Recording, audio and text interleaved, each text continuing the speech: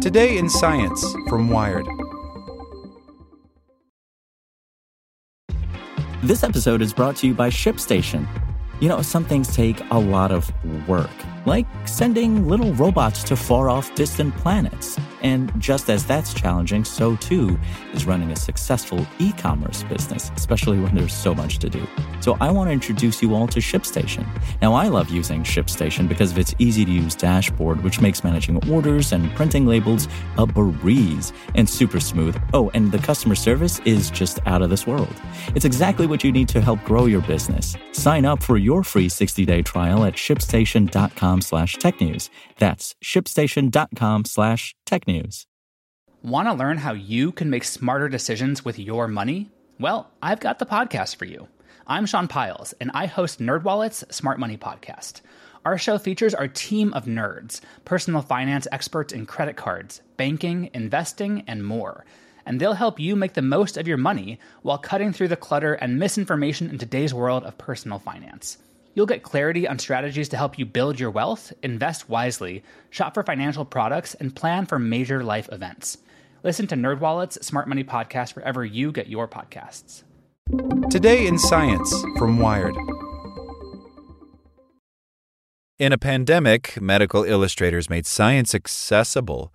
With lots of research, arrows, and an inviting color palette, artists helped transform complex research into useful information. By Sarah Harrison.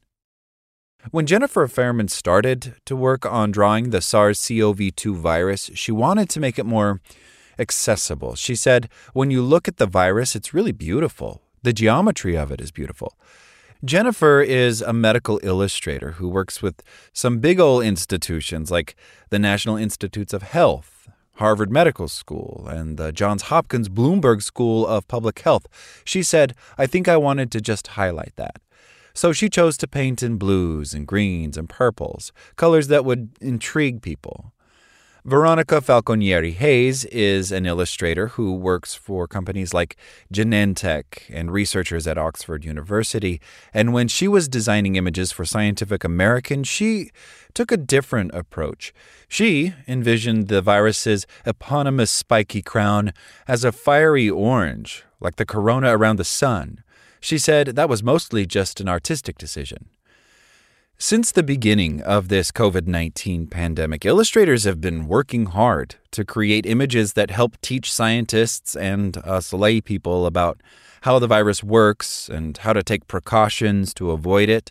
There are images of the SARS-CoV-2 virus itself, and depictions of how it wreaks havoc on the lungs, and diagrams of those freaky nasal swabs they use for testing and how they extend like 40 miles up into your sinus cavity. Some of the images are for illustrating specific research advances, others try to educate the public. But behind all of these drawings are people who combine scientific expertise with artistic flair. Fairman says it's such a hidden field. It's in front of people every day, but people don't think about it. But even if they don't notice it, medical illustrations are common. They're everywhere. Medical journals, textbooks, public health pamphlets, everyday publications like newspapers and magazines. Jeff Day says many people ask, why don't you just have a photograph?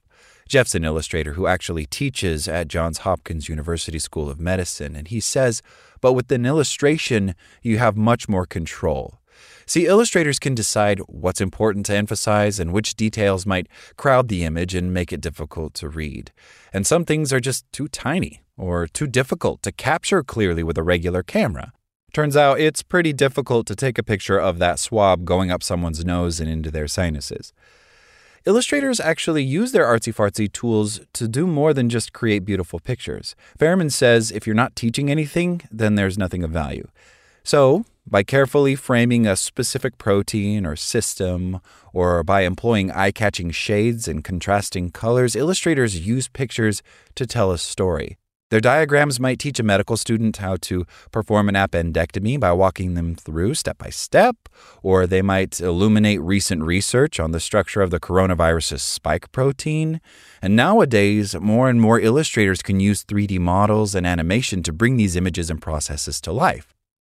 Telling those stories can require a huge amount of research, especially if the image is of a brand new discovery. Remember Veronica Falconieri-Hayes? Well, she specializes in molecular and cellular images, and she'll consult with researchers, dive into scientific literature, and just pore through databases of protein structures before she even begins to create her renderings. For instance, with subjects like the SARS-CoV-2 virus, she'll put together research from structural biologists and microbiologists. She said a lot of the time individual scientists will only work on one piece or aspect of the virus, like the binding site on the virus's membrane or how it replicates. So, to create a full picture of the virus, she'll have to bring all the information together from several different research groups and images taken with different technologies like electron microscope or X-ray crystallography. And she says things that are so small that we have to look at them in special ways, and no one way gives you the whole story. I'm coming in and piecing all those pieces together to create what we think is the whole story. But even with all that scientific research, there is still some room for artistic freedom. Illustrators follow some standard ideas about color based on what's generally true in nature, like veins are always blue and arteries are always shown as red. But the microscopic structures inside cells are smaller than the wavelengths that create visible light. So that means they don't even have their own color. So there isn't a standard color code for them. Falconieri-Hayes loves it. She says, the great thing about molecules is that they're too small to have color, so I get to pick anything. And she'll do her best to be as accurate as possible, but she says accurate is a moving target. After she finished her illustration for SARS-CoV-2 for Scientific American in mid-May, for example, researchers uncovered more details about the virus.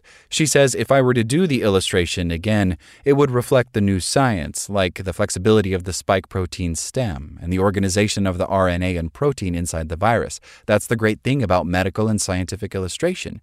Because science is never done, my job is never done. A lot of times, illustrators do have to decide when to sacrifice accuracy in favor of making an image that explains a concept more clearly. Alan Hoofring says if a researcher is talking about this particular place in a protein as a binding site, of course we're going to be accurate. Alan is a lead medical illustrator at the National Institutes of Health Office of Research Services. But if the illustration is supposed to emphasize something else instead of that specific site, Hoofring might simplify that part of the image. He might substitute a general shape for the protein and the binding location rather than trying to copy them in intricate detail. And that's because other parts of the information design could be more important.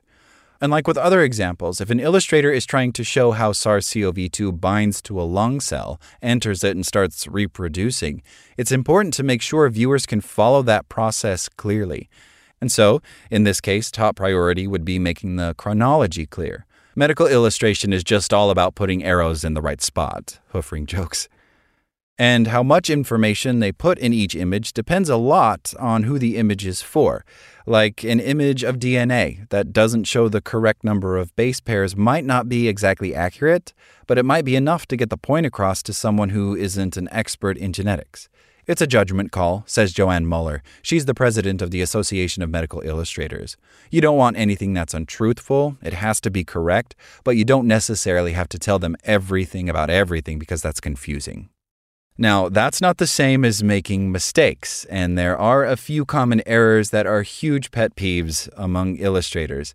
Sometimes brains are drawn backwards, with the brainstem and frontal lobe facing the wrong way, or knee and elbow joints that are depicted bending in the wrong direction. Oh my God, my arm! There are bladders shown as being half full, even though the bladder doesn't actually hold any air, and spoiler alert, the bladder just expands as it collects more urine. And then there's the industry's number one complaint. Can you guess what it is? DNA that twists left instead of right. Falconieri-Hayes says backwards DNA always gets me. Those kind of details, yeah, they seem small, but as more and more scientific topics like CRISPR and vaccines and COVID-19 come up in pop culture and politics, it's more and more important that the public has access to accurate information that they can understand. It's a really interesting time to be involved in science illustration because more complex science is becoming more relevant in everyday life, says Maya Kostman. Maya makes illustrations for the Innovative Genomics Institute at the University of California, Berkeley, and she uses COVID-19 as an example. People want to understand how it was created and researched and tested, but just making a report from the Food and Drug Administration public, that's not enough to answer people's questions. She says, how is someone going to interpret that? It's very hard, and it's becoming more and more important for it to be an understandable concept. When Kostman and her colleagues took on rendering the SARS-CoV-2 virus, they wanted to get viewers intrigued and curious about the virus, but they also didn't want to make the images look trivial or cartoonish. So they chose to use a rounded font to label their illustrations so they might look less formal and scientific and seem more approachable. She says the main goal was to create interest in the biology of the virus. During the pandemic, Fairman has been grateful to be able to help demystify the virus. She remembers sitting at her desk after the terrorist attacks on 9/11 and feeling like her design and drawing skills were totally useless. Now, she says, we're in a pandemic where it's the same kind of thing, where people are dying as we speak, and yet I feel like I'm needed more than ever. Like what you learned? Subscribe everywhere you listen to podcasts and get more science news at wired.com/science. Want to learn how you can make smarter decisions with your money? Well, I've got the podcast for you. I'm Sean Piles, and I host NerdWallet's Smart Money Podcast. Our show features our team of nerds, personal finance experts in credit cards, banking, investing, and more. And they'll help you make the most of your money while cutting through the clutter and misinformation in today's world of personal finance. You'll get clarity on strategies to help you build your wealth, invest wisely, shop for financial products, and plan for major life events. Listen to NerdWallet's Smart Money Podcast wherever you get your podcasts.